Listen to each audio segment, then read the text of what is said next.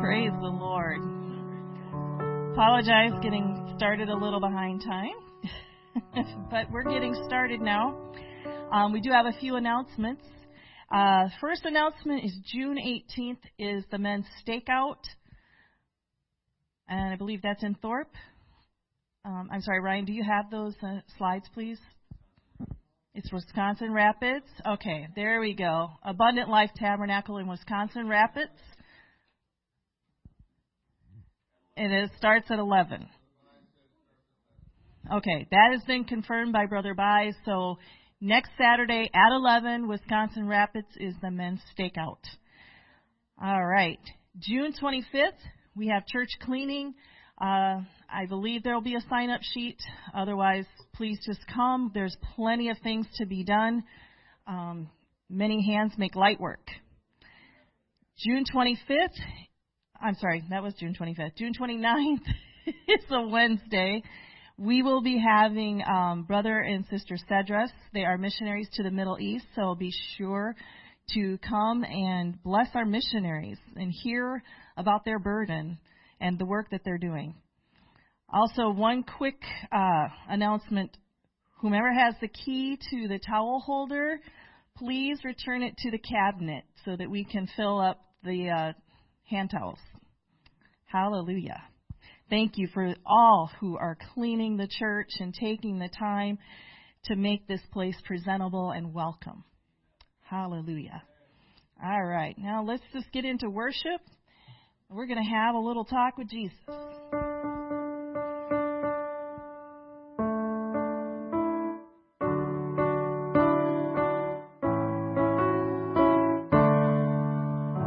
I once was lost in sin, but Jesus took me in, and then a little light from heaven filled my soul. It bathed my heart in love and wrote my name above, and just a little talk with Jesus made me whole. Now let us have a little talk with Jesus. Tell him all about our troubles. He will hear our faintest cry. He will answer by and by. When you feel a little prayer will turning, and know a little fire is burning, you'll find a little talk with Jesus makes it right. Sometimes my path seems drear, without a ray of cheer, and then a cloud of doubt may hide the light of day. The mist of sin may rise and hide the starry skies, but just a little talk with Jesus clears the way. So let us have a little talk with Jesus. Tell him all about our troubles. He will hear our faintest cry. He will answer by and by. When you feel a little prayer will turning, you know a little fire is burning. You'll find a little talk with Jesus makes it right. I may have doubts and fears, my eyes be filled with tears, but Jesus is a friend who watches day and night. I go to him in prayer, he knows my every care, and just a little talk with Jesus makes it right. Now let us have a little talk with Jesus.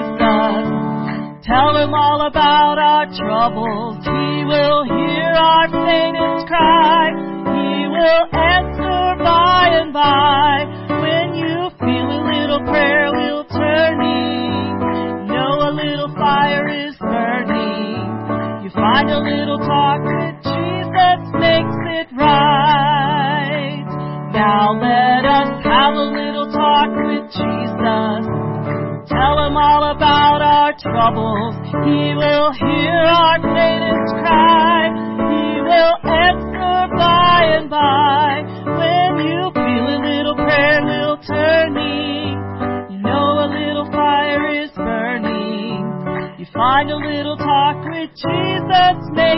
bright. Hallelujah. I am so thankful that I can go to God in prayer. Hallelujah. Whatever the situation, He is there. Hallelujah. Thank you, Jesus. Thank you, Jesus. Thank you, Jesus, that we can have a relationship with you, where we can talk with you face to face, Lord. Hallelujah. Thank you, Jesus. Thank you, Jesus. Hallelujah.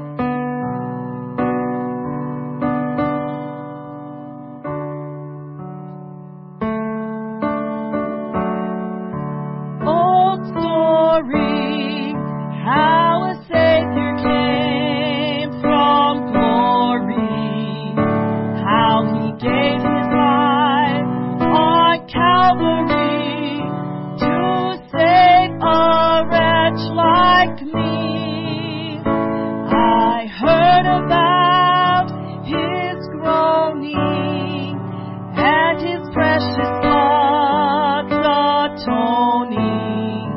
Then I repented of my sins and won the victory. Oh, victory in Jesus, my Savior forever. He sought me and He bought me with His redeeming blood. He loved me ere I knew Him, and all my love is to Him. He plunged me to victory beneath the cleansing flood. I heard about His healing, of His cleansing power revealing, how He made the lame to walk again and caused the blind to see.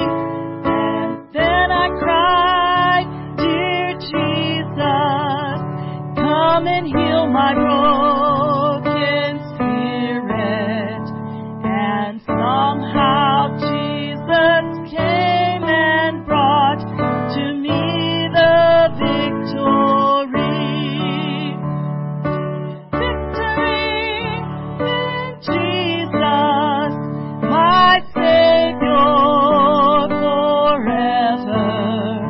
He sought me and He bought me with His redeeming blood.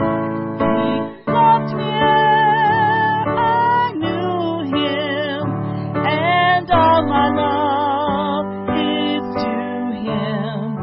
He plunged me to victory beneath the cleansing flood. I heard about a mansion He has built for me in glory, and I heard about the streets of gold beyond the crystal sea, about the angels singing and the old redemption story. And some sweet day I'll sing up there the song of victory. Oh, victory in Jesus, my Savior forever. He sought me and He bought me with His redeeming blood. He loved me ere I knew Him, and all my love is to Him. He plunged me to victory beneath the cleansing flood. I heard an old story, how a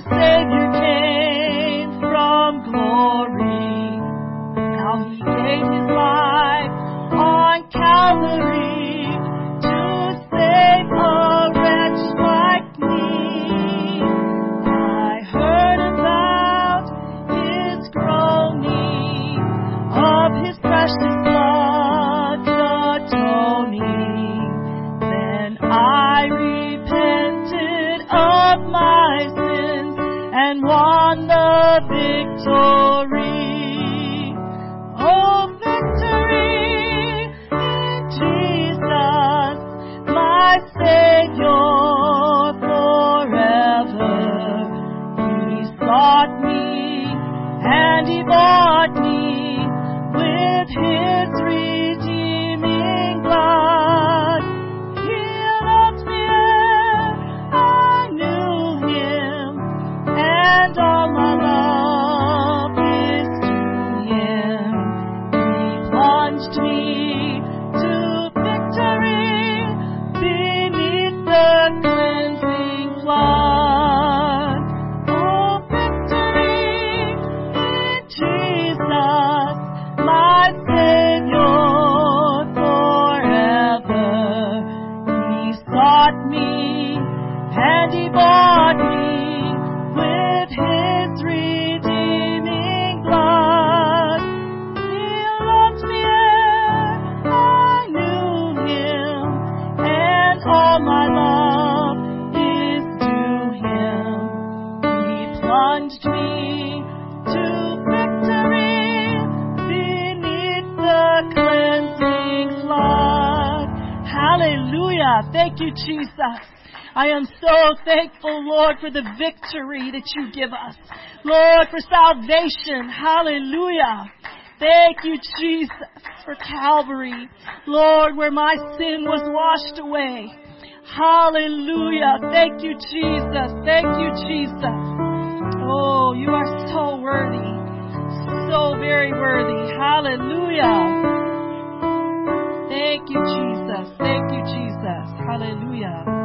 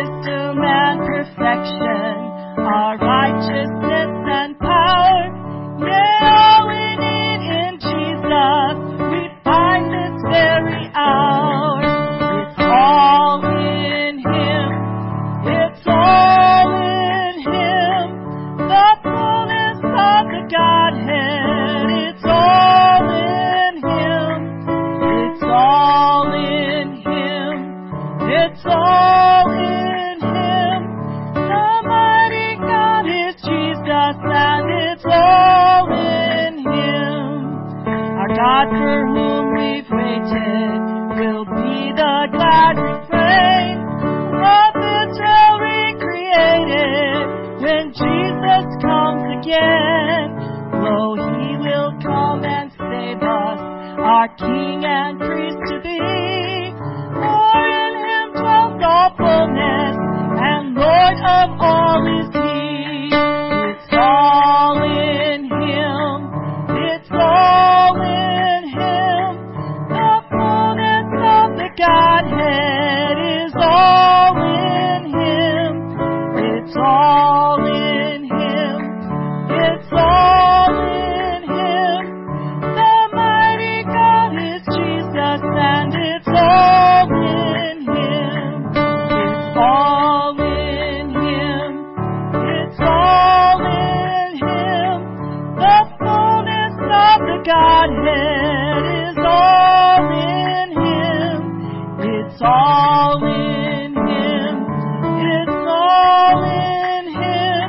The mighty God is Jesus, and it's all in him. Hallelujah. Thank you, Jesus. Oh, hallelujah, Jesus. He's worthy of our worship, church. He's worthy of all of our praise. Thank you, Jesus, for hanging on a cross in my place. Thank you, Jesus, for suffering and dying in my place. You took the just punishment of my sins. Hallelujah. Not someone else, not someone's son. You did. Hallelujah, Jesus. Thank you, Jesus, that you wrapped yourself in flesh. You manifested yourself as a man so that you could die in my place. Hallelujah, Jesus. I do worship and praise you. I do thank you eternally for the sacrifice that saved my soul, that paid the full price of my sins. Hallelujah, Jesus. I couldn't save myself. There is no way I could do anything to affect that. But you saved me. Hallelujah, Jesus. You are my Savior. You are my Lord and my God. You are my Redeemer. Thank you, Jesus. Thank you, Jesus. Thank you, Jesus. That you gave everything. You gave everything for me. Oh, hallelujah, Jesus. Hallelujah, Jesus. You are worthy of my worship. Oh, Lord my God, you are worthy of my worship. Thank you, Jesus, for what you did. Thank you, Jesus, for who you are. Thank you, Jesus, for what you're doing presently in my life. Hallelujah, Jesus. You are an awesome God. You are ever worthy to be worshipped and to be praised, to be magnified, to be worshipped, to be glorified. Hallelujah, Jesus. Hallelujah, Jesus. What an awesome God we serve. He is altogether faithful to us. He loves us perfectly. The manifestation of that love is perfect all the time. Thank you, Jesus. Thank you, Jesus. Before we're seated, I want to pray here. Just take a little bit of time to pray for a couple people. For Kelly Gossel. Is that pronounced? I'm sorry? Grossel. Thank you. Kelly Grossel. She was diagnosed with cervical cancer. Let's please pray for her. Amen. Also, I want to pray for a friend of mine, Brother Nate Van Engen. He has been diagnosed with cancer. He's progressed with it. He's in the hospital presently. Let's pray for him, that God gives him a miracle. He's done with chemo, and I don't know if he has many other options after this. So he is in the Lord our God's hands, and in my opinion, that is the absolute best place to be. Praise God. Praise God. Amen. Yes, sir.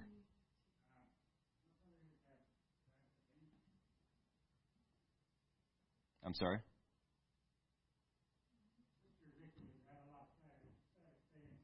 Okay.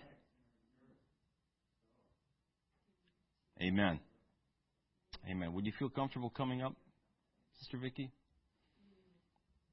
If some of our ladies would be so kind as to gather around. Amen. Is there anyone else here today that needs a healing touch? All right. Amen. Let's pray for these. Lord Jesus, you have given us covenant promises in your word concerning healing. We heard some of them promises today in the first service. I pray, Lord, in Jesus' name, that you would continue to demonstrate your faithfulness to us. Not that we've earned any good thing of you, not that we by ourselves deserve any good thing from you, but Lord, it is your good pleasure. It is your good pleasure to give good gifts to your children. You've given us these covenant promises. I would never have asked for anything else except you promised us. So I'm claiming this promise now, this promise of healing, divine healing. I curse sickness and disease and infirmity right now in the name of the Lord Jesus Christ. I take authority over these things in Jesus' name. And I command healing to take place within these bodies, within Sister Vicky, within Kelly, within Nate Van Ingen. I pray, Lord, in Jesus' name for anyone else here within the sound of my voice that needs a healing touch. I pray right now in the name of Jesus that the disease, the sickness, the infirmity would be destroyed by the power of Almighty God and by the blood of Jesus Christ. I command healing to take place in the name of Jesus Christ. And Lord God, we worship you. We praise you because it is by your stripes that we're healed. Himself took our sicknesses and bare our infirmities so that we wouldn't have to. Hallelujah, Jesus. We're claiming this right now. We're standing upon the covenant promises of God. In Jesus' name. Thank you, Jesus, for your faithfulness. Thank you, Jesus, for divine healing. Thank you, Jesus, that you took stripes on your back that we might receive this today. That we might receive it of you. Oh, hallelujah, Jesus. And we worship and we praise you.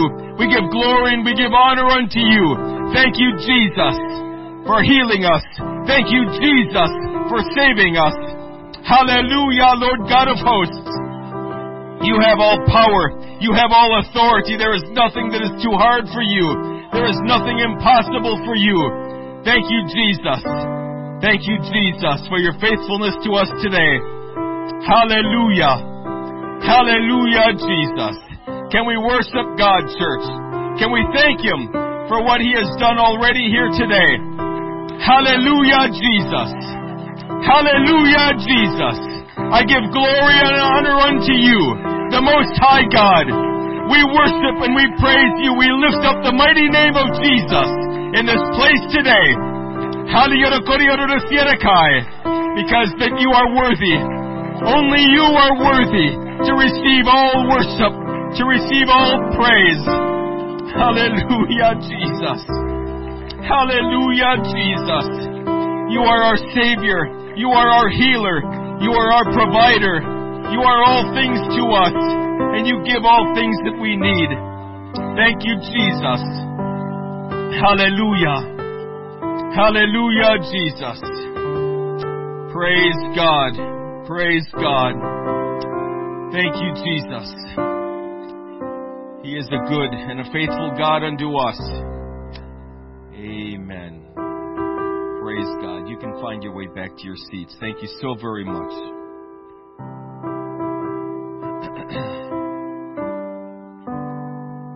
I appreciate how the Lord used Brother DeMuth this morning. We know that whoever gets up here is here under the unction of the Holy Ghost. At least we pray that's the case. We know that it's no man that does these things. But I always say that it still takes a man or a woman to say yes to God and submit themselves to be used of God in such and so capacity. Brother DeMuth did that this morning, and I appreciate that. I thank God for the things that were said. It was spot on, and I am so thankful. I'm looking forward to the continuation of that study. Amen. James chapter 2, verses 14 through 26. It's kind of a lengthy reading. If you can't stand for it, I understand. But if you can, we'll stay standing for the reading of the Word. James chapter 2, verses 14 through 26 says this: What doth it profit, my brethren, though a man say he hath faith and have not works? Can faith save him? If a brother or sister be naked and destitute of daily food, and one of you say unto him, Depart in peace, be ye warmed and filled, notwithstanding ye give them not those things which are needful to the body, what doth it profit?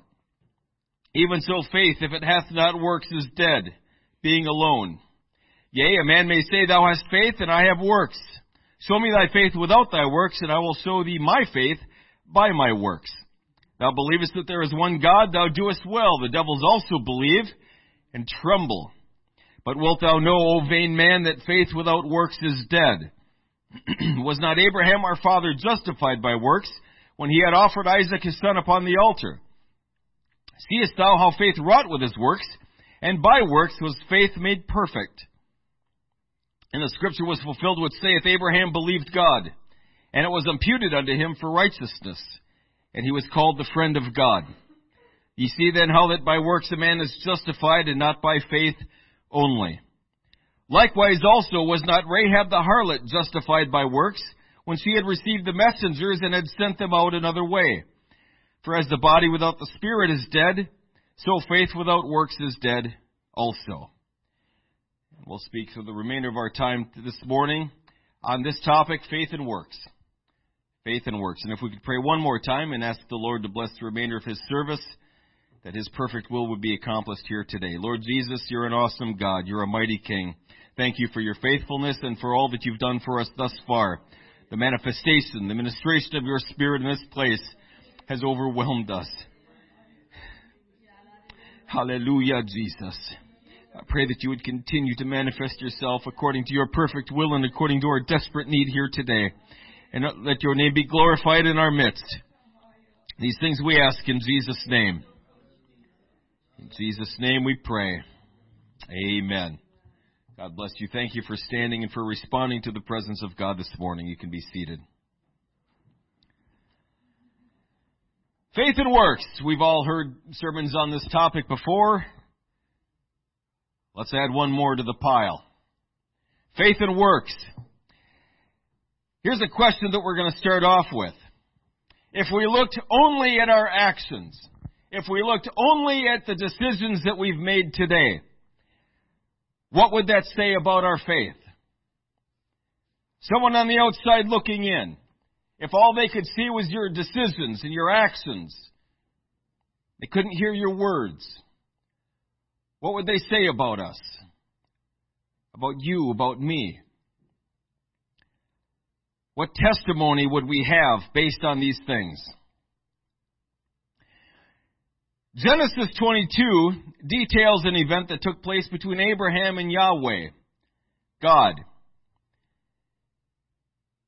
In Genesis 22 is the account of Abraham receiving an edict from the Lord that he is to sacrifice his son, his only son Isaac, upon the mount to God.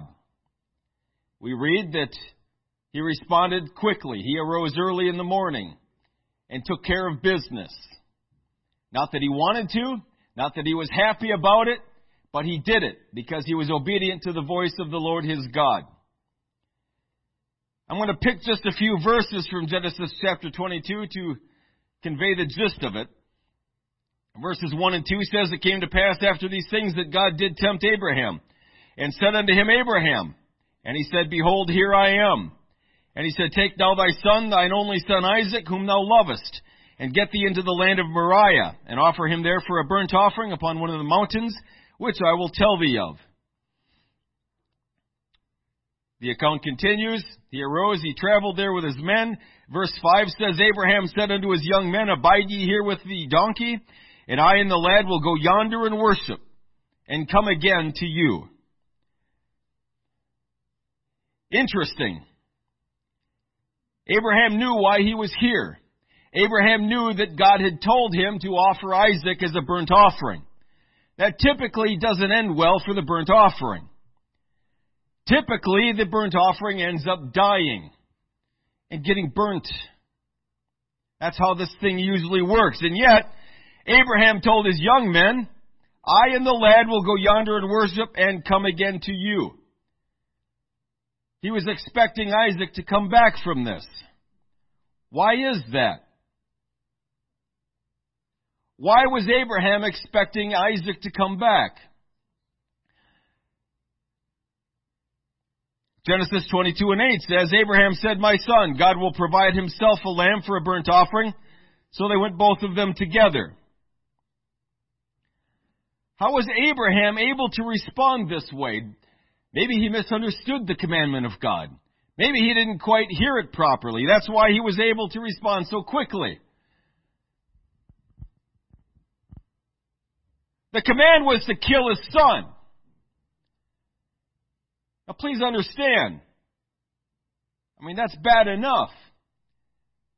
But in this day and age, that was his heir. He had already complained to God about Eliezer. This Eliezer is all I have. I don't have a son to pass everything down to. God said, he's not going to be your heir. Someone that comes out of your own loins, he'll be your heir. God promised him very specifically that the promise would come through this individual, Isaac, his son. And that is why Abraham was able to respond as he did. Because he believed God. He didn't just say he believed God. He did more than that, didn't he? He acted on his belief. His actions, his decisions demonstrated a faith in his God. He didn't just sit back in his tent and say, okay, sounds good. When I get to it, when I have another son that you can fulfill the promise through. He didn't do any of that. He understood the command. And he did it because he believed the promise of God. Hebrews 11, verses 17 through 19 says this. By faith, Abraham, when he was tried, offered up Isaac. And he that had received the promises offered up his only begotten son, of whom it was said, that in Isaac shall thy seed be called. Accounting that God was able to raise him up, even from the dead, from whence also he received him in a figure. Abraham had faith in two things. God's promise and God's character. He believed in God's character, that if he said something, that's what the reality was. That's what was going to take place. That's what's going to happen. It's going to go exactly like he said it would. Abraham believed God's promise so much that he was going to kill Isaac, knowing full well that the promise was still going to come through him. God was going to raise him up. God was going to do something to make this work out. But at the end, Isaac is going to come out of this unscathed because it's got to come through him. That's the promise. Abraham didn't simply state with certainty that God would come through. He didn't swear on a stack of Bibles that he believed God's promise. He obeyed the commandment of God based on his faith in the promise of God. In other words, his faith manifested itself with action, with obedience to the command of God. If we look at the first Passover in Egypt, we know that God commanded the nation of Israel. Actually, he commanded anyone that would have faith in this, if you believe this is going to happen, here's what you need to do to prevent it. Slay a lamb. Sprinkle the blood on the doorpost and on the lintel. Follow what I'm telling you to do, and if you do, the death angel will pass by. If you don't do this, he's going to visit you.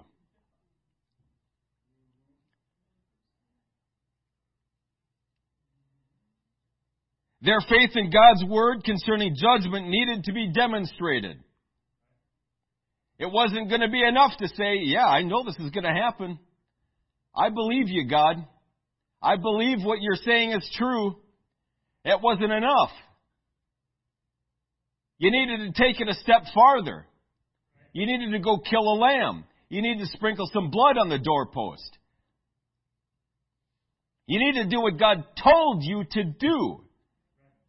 Because if you believe this is going to happen, if you believe God's Word, you're going to act on it. Period. You're going to act on it. What does it mean to have faith in Jesus? What does it mean to believe in Jesus? We hear this all the time. Are you a believer? Are you a believer?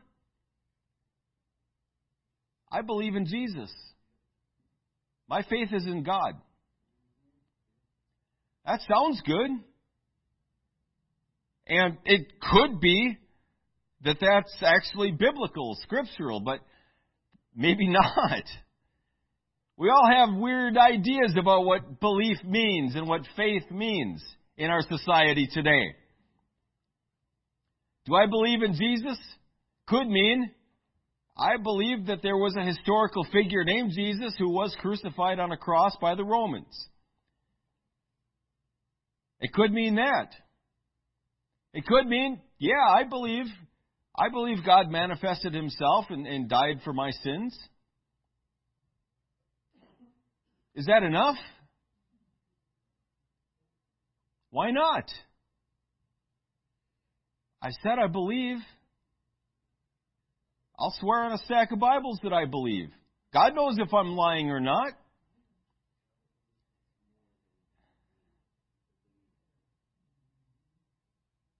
I mean, how does that play out? I believe in Jesus. I have faith in Jesus. What does that mean exactly?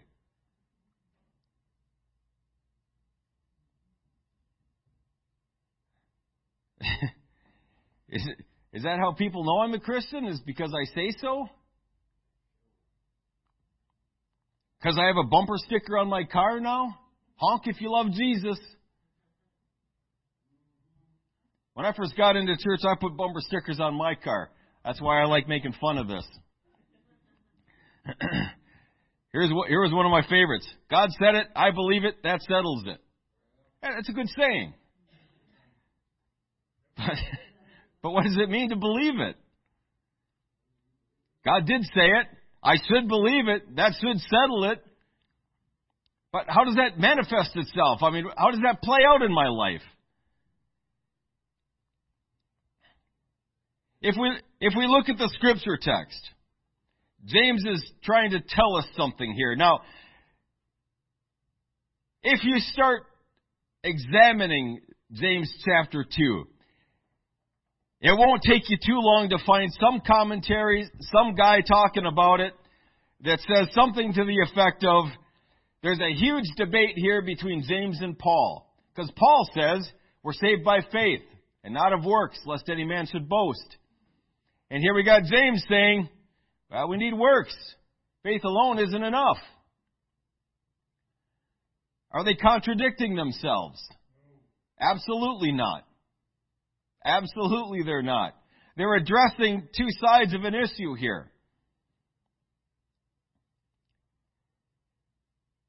If we look at verse 14 in James chapter 2, he's asking this question: can a faith that is not being demonstrated by my actions and my decisions really lead me to salvation?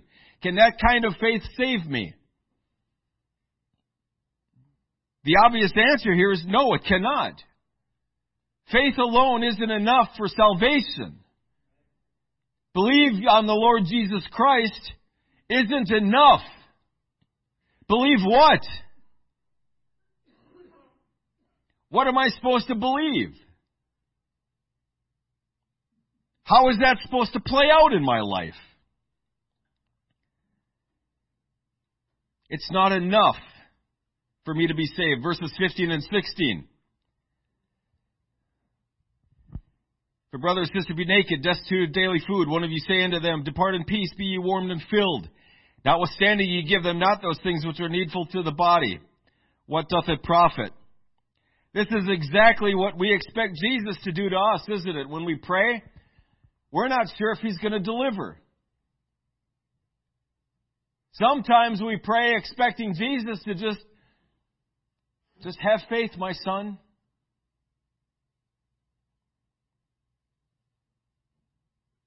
Sometimes we come to the Lord expecting this kind of answer from Him. Be ye warm and filled. It's going to work out in the end. God bless you, my son. God bless you, my daughter. And yet God commands us, take care of the need. Take care of it right now. Why would He tell us to do that? And then we're coming to the Lord expecting that it's just not going to happen. Isn't it rather the will of God to answer our request? Isn't that the promise of God? That when we ask, we should expect to receive? But we don't expect to receive. We expect either it's going to take forever, and we even make jokes about it, about God's timing. Yeah, I mean, that there is an aspect that is true to that. We want everything right now, and sometimes, for whatever reason, we don't get an answer right now. But when the need is immediate, folks, we can expect an immediate answer.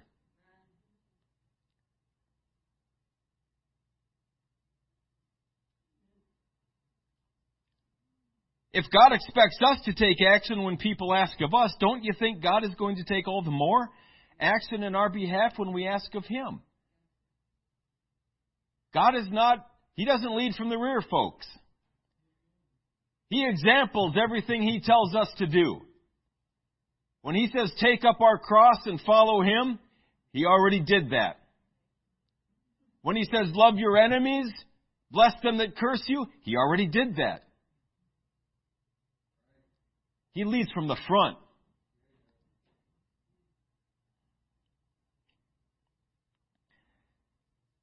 He's going to answer our requests when we ask of Him. He's going to answer just as soon as possible.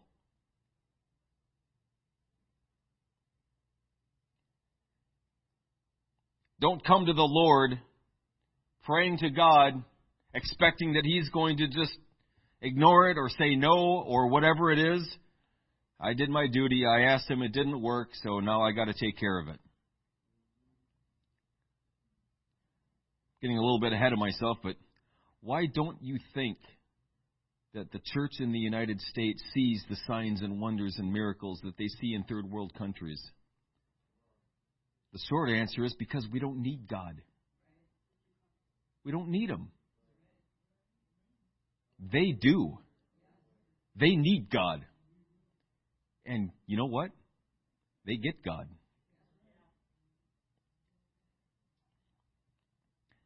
Verse 25, after talking about Abraham, we've already spent a little bit of time on Abraham. Verse 25 starts talking about someone on the outside. Rahab.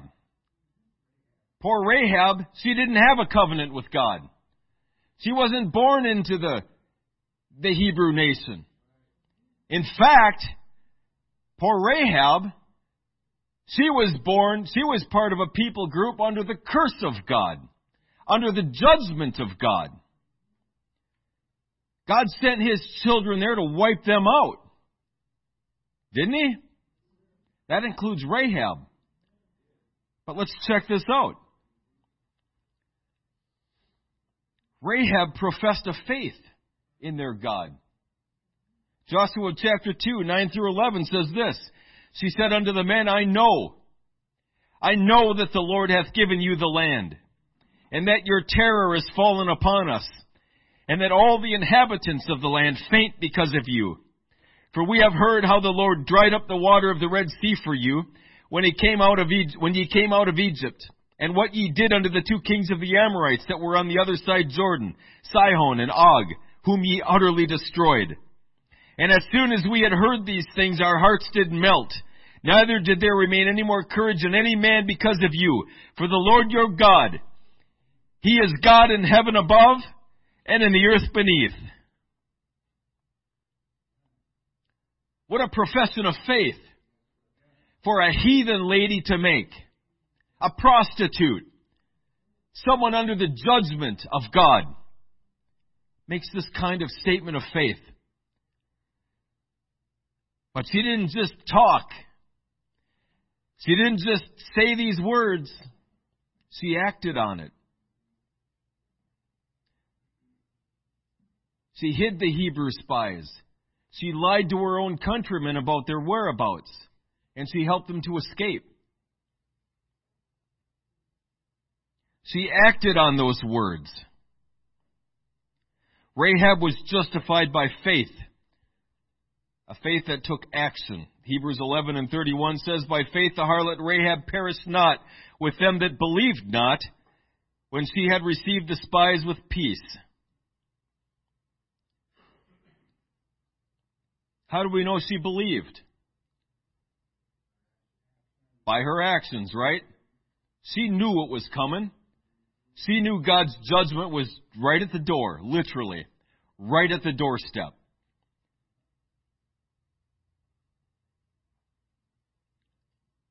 She ends up becoming the mother of Boaz, who married Ruth and had Obed, who was the father of Jesse, who was the father of David the king. She became part of the ancestral line of Jesus Christ himself, the Messiah, because of her obedient faith. A statement of faith that she acted on. What if, instead of helping the Hebrew spies escape, she made that bold statement of faith and then turned them over to her countrymen when they came asking? What would have happened? What would have happened? Oh, I know God's going to judge this place. Now that I know, I can escape. I can get out of here before the people of Israel come and wipe everything out. I'll be good. I'll be safe. I believe that God's coming. I believe His judgment is coming. But now I can make good my escape. What if we'd have responded like that? What if God doesn't actually conquer the city? Maybe it's not God's will to conquer every city. Later on, we see that He kind of stalled out at Ai, right? We know why that happened. Sin in the camp. But from the outside observer, the nation of Israel went against it and they got beat back. Maybe that'll happen here. That happened after this, but what if God doesn't actually come through? I need a backup plan. If I pray to God and it doesn't work, I got to figure something else out. Isn't that how we think sometimes? Where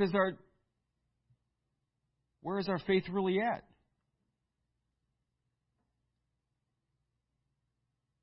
This is a hard question to answer. We're demonstrating faith there, aren't we? But not in God. We're demonstrating faith in maybe ourselves more than God. Demonstrating faith in someone else more than God.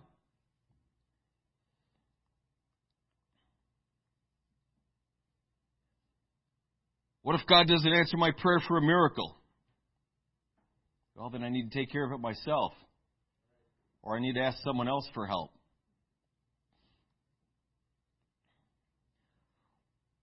Why do people do some of the things that they do? There are some people, maybe you're one of them. There are some people that will not step foot into an airplane. They won't do it. Not for any price. Why? Well, yeah, they're convinced that once they get on, that one's going to fall out of the sky and crash and burn. That's why they don't get on. Their faith is manifesting in a decision, isn't it? An action. A negative action, but an action nonetheless. I know that plane is going to crash and burn, therefore I'm not getting on it. Not for any reason. Why will some people avoid walking under ladders?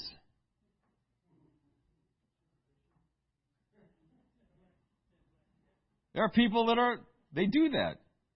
I worked construction for a while. Some of you guys did. I know how to use a ladder. I have no problem walking under a ladder. I think one time someone did drop something on me. But, I mean, I've had stuff fall on my head not under a ladder. I still walk into buildings.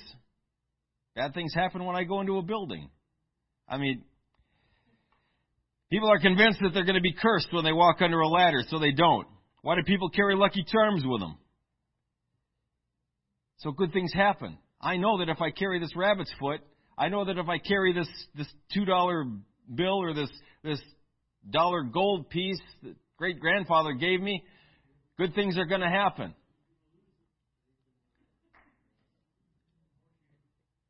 And they make the decision every morning to put that in their pocket because of their belief, because of their faith.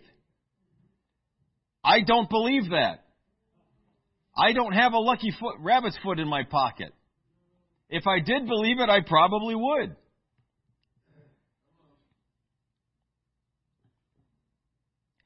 Now, from this point forward, I'm going to say some things that are going to be controversial. And before I say them, I want to say a couple things. One, if you disagree with me, I get it. Please, let's talk about it. And I'm serious about that. I'm not ready yet to die on this hill. So let's talk about it. But I think God is leading me in a direction here, and I'm pretty close to making up my mind on this. The other thing I want to say is, because I'm going to be talking about healing specifically, I've never really been sick. I have been sick. I've had the flu. I've had COVID. I've had a busted rib. So, a few things. Painful. Not very comfortable. But I've never been sick unto death. I've never been in danger of dying. I've never been hospitalized for something like that. So keep that in mind as well. Okay? I've never been put in that spot, is what I'm trying to say. So keep that in mind. My good friend, some of your family members, they have been put in that spot. A few are there presently.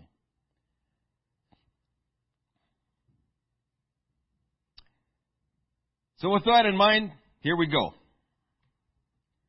When I pray to God for a healing, and then I go to the doctor,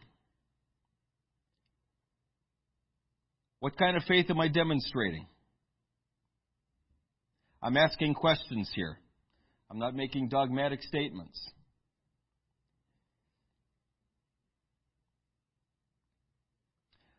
What would it look like if my faith really was in Jesus Christ to heal me?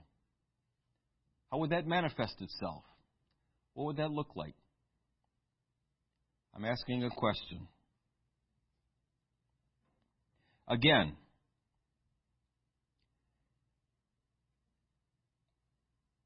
everything that I have suffered in my life, which hasn't been a whole lot physically yet, I don't need God for any of that. God's given me a fairly high pain tolerance. I can work through the busted rib. Now, when it comes to sickness, I got zero tolerance for sickness. I get man colds all day long. I need Jesus for that. I can't do sick. I can do pain. I can do injury. I can do that. I can't do sick.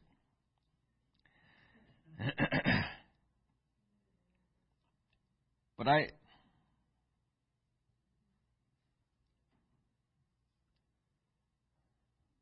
what if God were all I had? For most of the world, that's how it works. That's how it is. Now, again, please understand, I'm thankful for doctors. I'm thankful for the knowledge they have. Nothing wrong with studying and learning about God's creation in the human body and learning how to repair it. Nothing wrong with that. I think it's become quite a bit more than that. It's a business at this point, a for-profit business.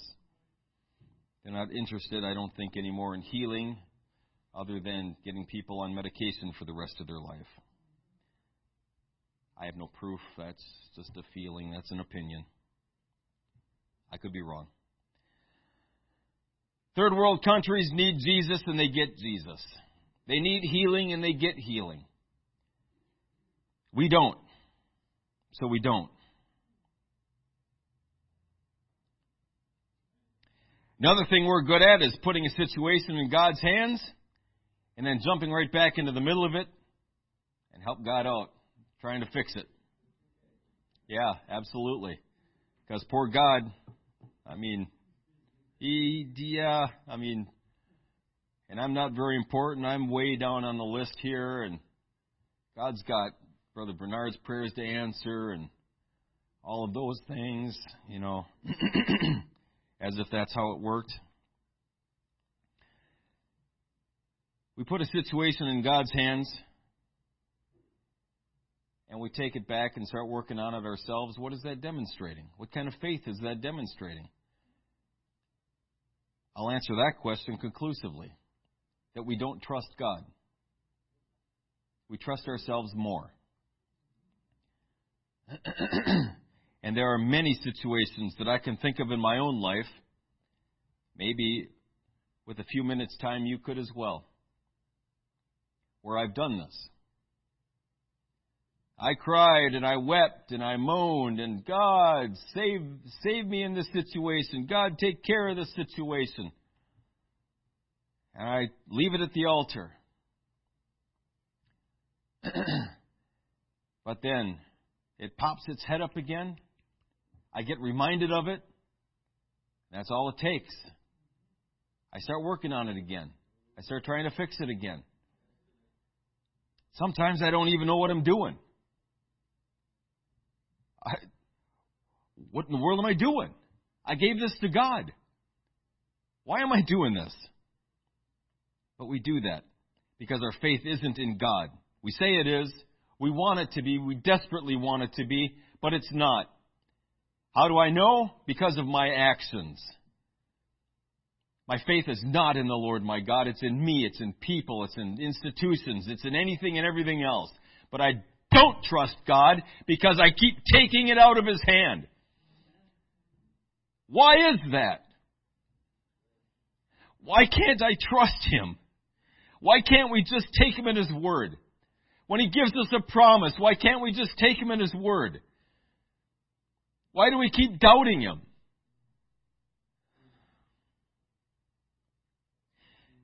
As Christians, we need to start putting our money where our mouth is. We've heard that expression. The expression comes from the idea that talk is cheap. We start putting money and we got some skin in the game. Talk is cheap, folks. We can talk all day long. I can share opinions till Jesus comes. I can tell you how good God is and how much I trust in the Lord. I can do that all day long. It's fun. It's good. I feel the presence of God when I talk about that stuff. But then when a situation comes up, how am I going to act? Am I going to make good on that? Or am I going to cave under pressure?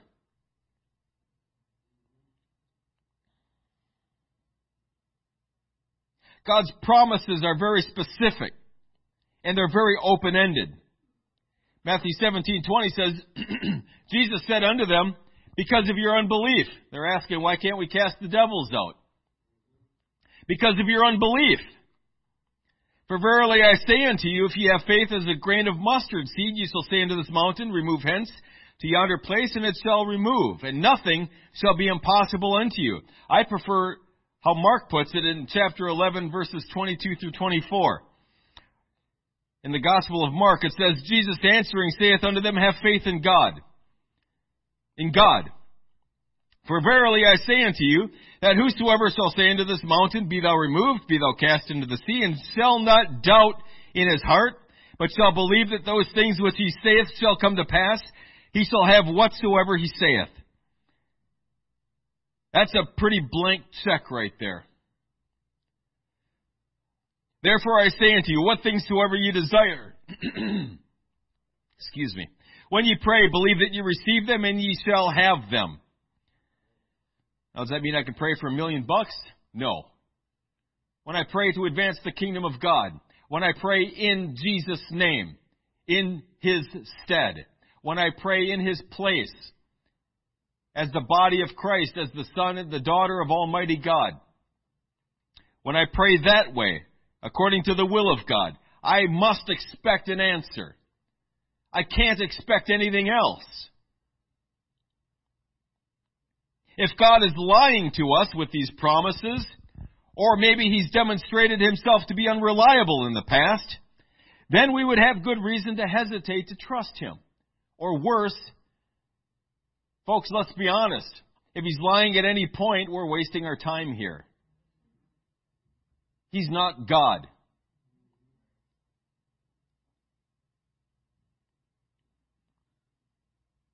But if the Bible is accurate in everything it reveals to us about God, then we must trust Him completely. We have no choice. If we're going to be intellectually honest with ourselves, we can't say one thing and do another. Yeah, I believe God, and then live our own life. It doesn't work like that. No, you don't believe God.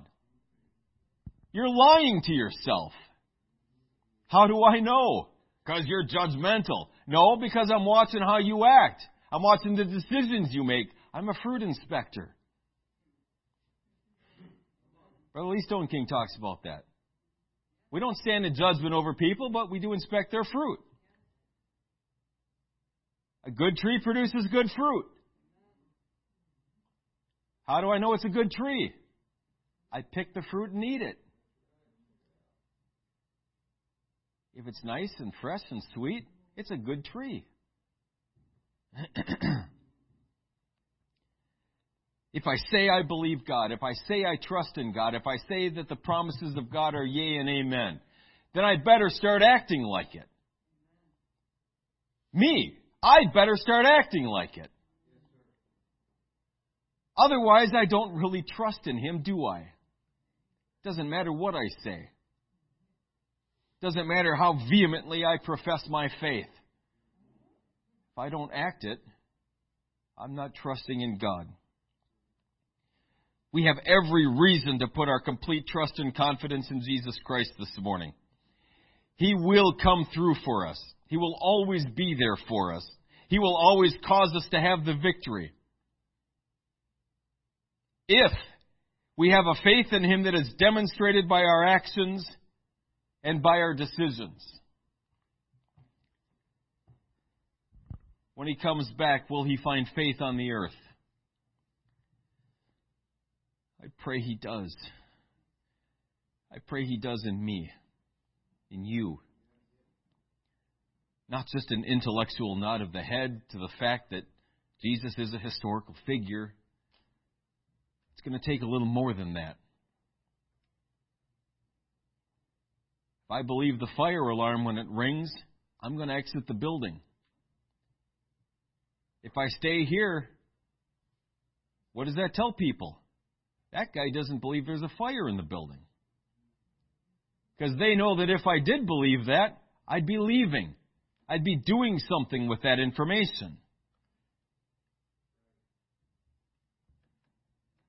When we read the Word of God, when God reveals truth to us, and you'll know it when it happens. There's a difference. There's a difference between reading a book and learning information and reading the Word of God and praying and fasting and God revealing truth to you. There's a huge difference, and you'll know it when it happens. It's so powerful, and it's like coming out of darkness. But when it happens, we become responsible for that. We have to do something with that. We have to be able to teach it. But we also have to live it. Brother DeMuth talked about this. We've got to live this in front of people. We can't just talk. Definitely talk. But your actions better be lining up with everything you say. Because if not, people know. People can smell hypocrisy a mile away. So can you. You know when someone's real and when someone's faking it. And so do they. And so does God. We cannot be hypocrites. Not just because of our current culture and climate, not just because of what it'll do to the name of Jesus Christ, but we can't be intellectually dishonest with the truth that God has revealed to us. If we say we believe it, then let's act like it. Let's act like it. Let's all stand. Our actions matter. Our choices, our decisions, they matter. They need to be based on our faith in the Word of God, our confidence in our Lord and Savior Jesus Christ. If we profess faith in Jesus, but we act faith in ourselves or in anyone or anything else, then that's where our faith is really at.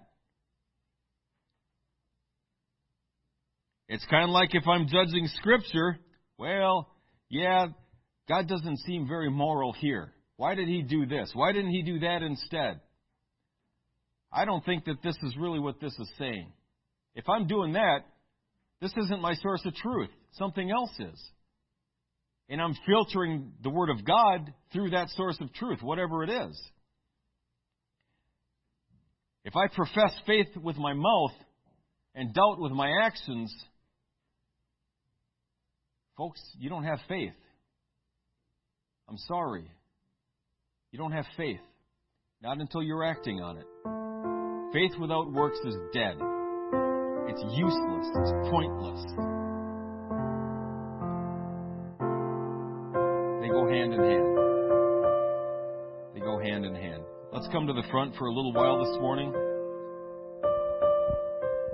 All of us, we all want to see the Lord move. We all want to see His will manifest in our lives. I believe with all of my heart. I want to believe in Jesus Christ. I want to have faith in God. But sometimes I got to pray like the man did, help all my unbelief.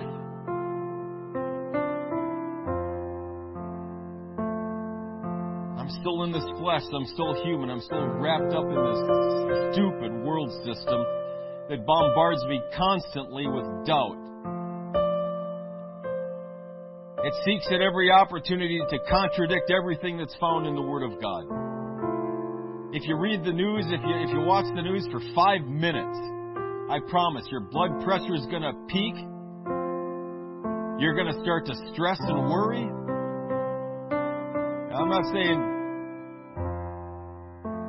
I'm suggesting that you cut yourself off from the news. I don't think there's any good thing there. We should be kept abreast of what's going on. I believe that. Helps me to focus my prayers.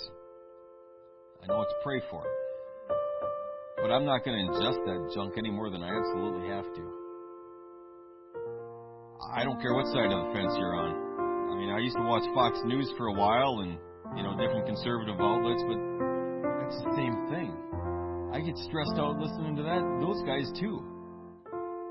I cut my social media years ago because all I got was mad. Every time I'd open that stupid Facebook, I'd get mad.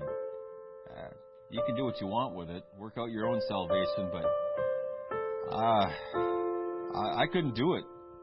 I couldn't do it. I don't like to be mad. I'm a happy guy. I like being happy. That's what I like to do. I like doing that. Now, Jesus isn't necessarily concerned about our happiness, but we can have joy in the midst of whatever it is we're going through. But that joy is based in this. It's based in the Word of God. It's based in a relationship with God. It's not based in what knowledge I have or don't have of what's going on in the world. It has nothing to do with that. It has nothing to do with my circumstances. It has nothing to do with my health. It has everything to do with Scripture and the Word of God. Joy is a fruit of the Spirit. And the promises of God come because I have a covenant relationship with Him. He has bound Himself legally to do these things. I didn't make Him sign this. I didn't write this covenant up. God did. God wrote all of these promises in here. I didn't suggest them. I didn't say, well, I'll sign if you add this. Maybe a Bill of Rights here. He wrote all of that in Himself. All of those promises are here for us. He has bound Himself to do that. Don't you think He's going to take care of it? Don't you think He's going to honor His covenant relationship with us? He expects us to honor our covenant relationship with Him. And we're not perfect.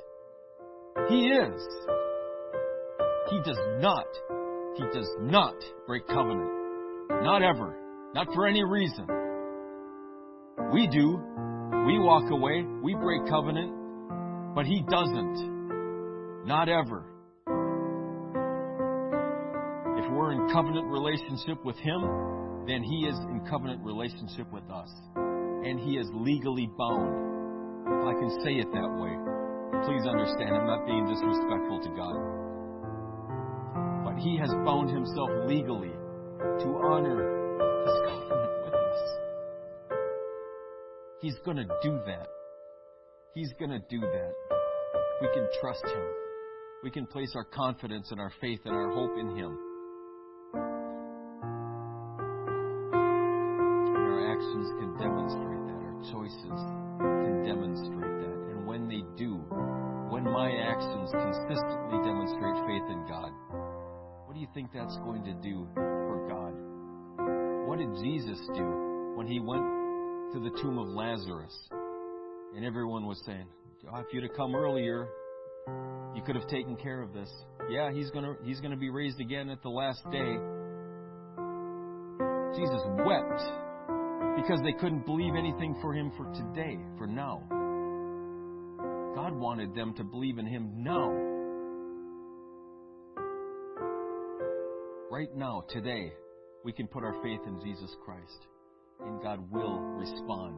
God will take care of those things for us according to the covenant promises that He's given us in His Word.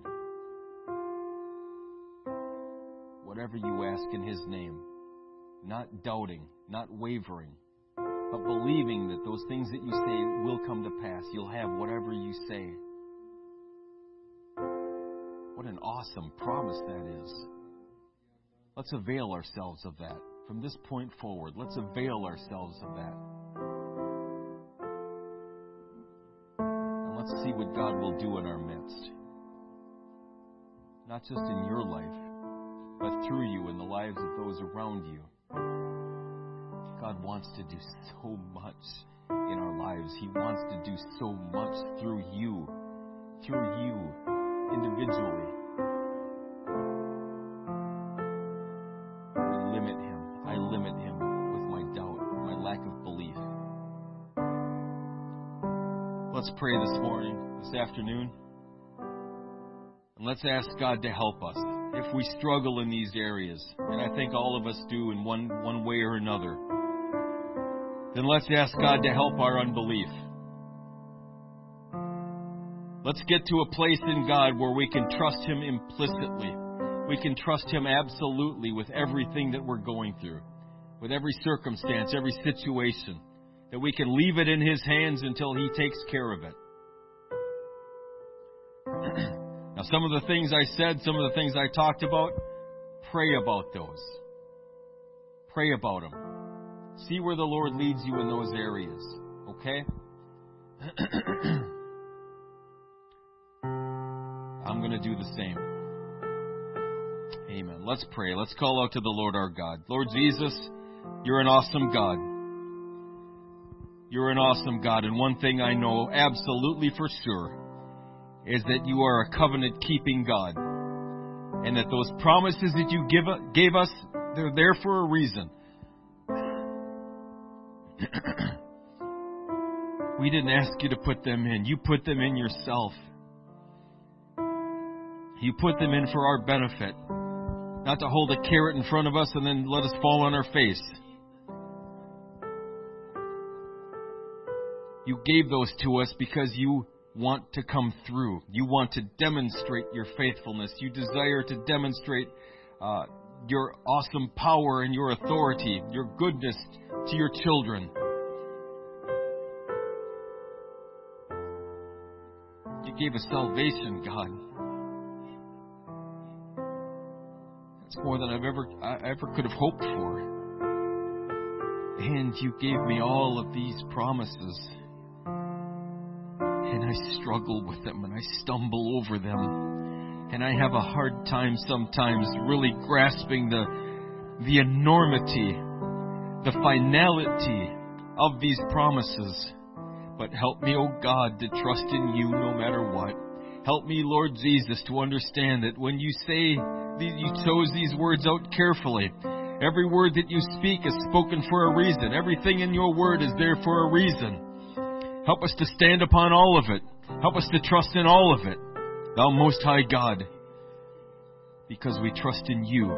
We trust in your character. We trust in your faithfulness. And your great undying love for us.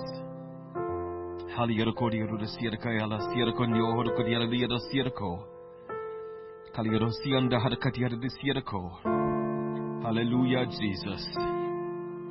Hallelujah, Jesus. I pray that you would speak to us this afternoon, that you would speak to us, Lord Jesus, that you would continue to lead us and guide us in this area. Help us, Lord, to understand the way that you would have us go. Help us to understand as individuals and as a church how you desire our faith in you to manifest itself. In Jesus' name I pray. We have got to start manifesting our faith, demonstrating our faith with our actions. We've got to put our money where our mouth is, Lord Jesus. I have got to put my money where my mouth is. If I say you can do something, then I better expect that you're going to do it. Oh, hallelujah, Jesus. Hallelujah, Jesus. You're a miracle-working God. You said that you would confirm your word through us with signs following. I'm not focusing on signs and wonders, Lord, but they're there for a reason, your purpose. And I pray, God, that everything you desire to manifest would be manifest in this body. In Jesus' name. In Jesus' name. That you would confirm your word, that you would work with us and confirm your word with signs following. Hallelujah, Jesus. Hallelujah, Jesus. That you would speak, that you would move. That as we act on what we believe, you would demonstrate, you would move, you would heal, you would save, you would restore, you would deliver, you would provide. Hallelujah, Jesus, according to the need.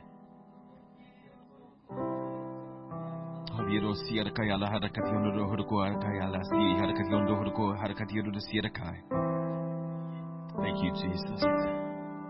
Thank you, Jesus, for ministering through us. Thank you, Jesus, that we can trust you. Thank you, Jesus, for faith. Give us more faith, I pray. Faith that would demonstrate itself. Faith that would take action. Hallelujah, Jesus. When we pray, we're going to expect an answer. When we pray, we're going to hold on. We're going to hold out until you move. When we pray, Lord Jesus, we're going to believe in you. We're going to trust in you until you answer. Hallelujah, Jesus. Hallelujah, Jesus. I worship you, oh God. I worship you, Lord Jesus. Thank you for your mercy. Thank you for your faithfulness. Thank you for your patience, your long-suffering patience with us. Hallelujah, Jesus. Hallelujah, Jesus.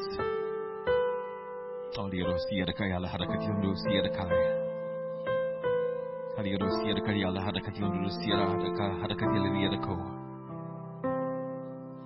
with your people today, I pray. Lead us and guide us into all truth. In Jesus' name. In Jesus' name. As the end approaches, I don't know if it's going to be tomorrow or 100 years from now. I think it's coming soon. All the signs point to that. I certainly want to be ready. If He comes back today, we'll plan as if He's not coming back in our lifetime. But as the end approaches, now more than ever, there's a work that God wants accomplished. And where sin doth abound, grace doth much more abound. Sin is most certainly abounding in our society today. It's abounding. We have an awesome opportunity to demonstrate Jesus Christ, to demonstrate Him to this world, His love, His compassion, His mercy, His grace, His power, and His authority in this world.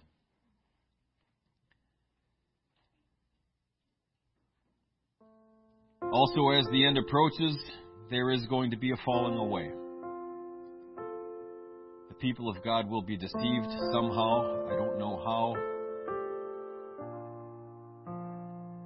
But those that are left, those that remain, I mean, it's going to be a purging of some kind. But those that do remain are going to be rock solid. They're going to be rock solid. We can all be rock solid. Deception comes because we don't know the Word of God. If we know the Word of God and we do it, we cannot be deceived. We can choose deception. We can delude ourselves. People do that. But we'll not be caught unawares. Hide the Word of God in your hearts. Draw close to Jesus Christ. Act on your faith. Act on what you read, what God reveals to you. Act on it. Become responsible for it. Put your faith in Jesus Christ. No matter what you see, no matter what you hear, no matter what you feel or experience, put your faith in the Word of God. Put your faith in Jesus Christ. You will not fall away. You will stand strong. You will be a rock, not only for you and your family, but for those around you. And God will work through you. He will work through you. Amen. Let's pray in closing. Lord Jesus, you're an awesome God. I am so thankful for you, for your so great salvation. Thank you, Lord, for the ministration of your presence and your Spirit here today.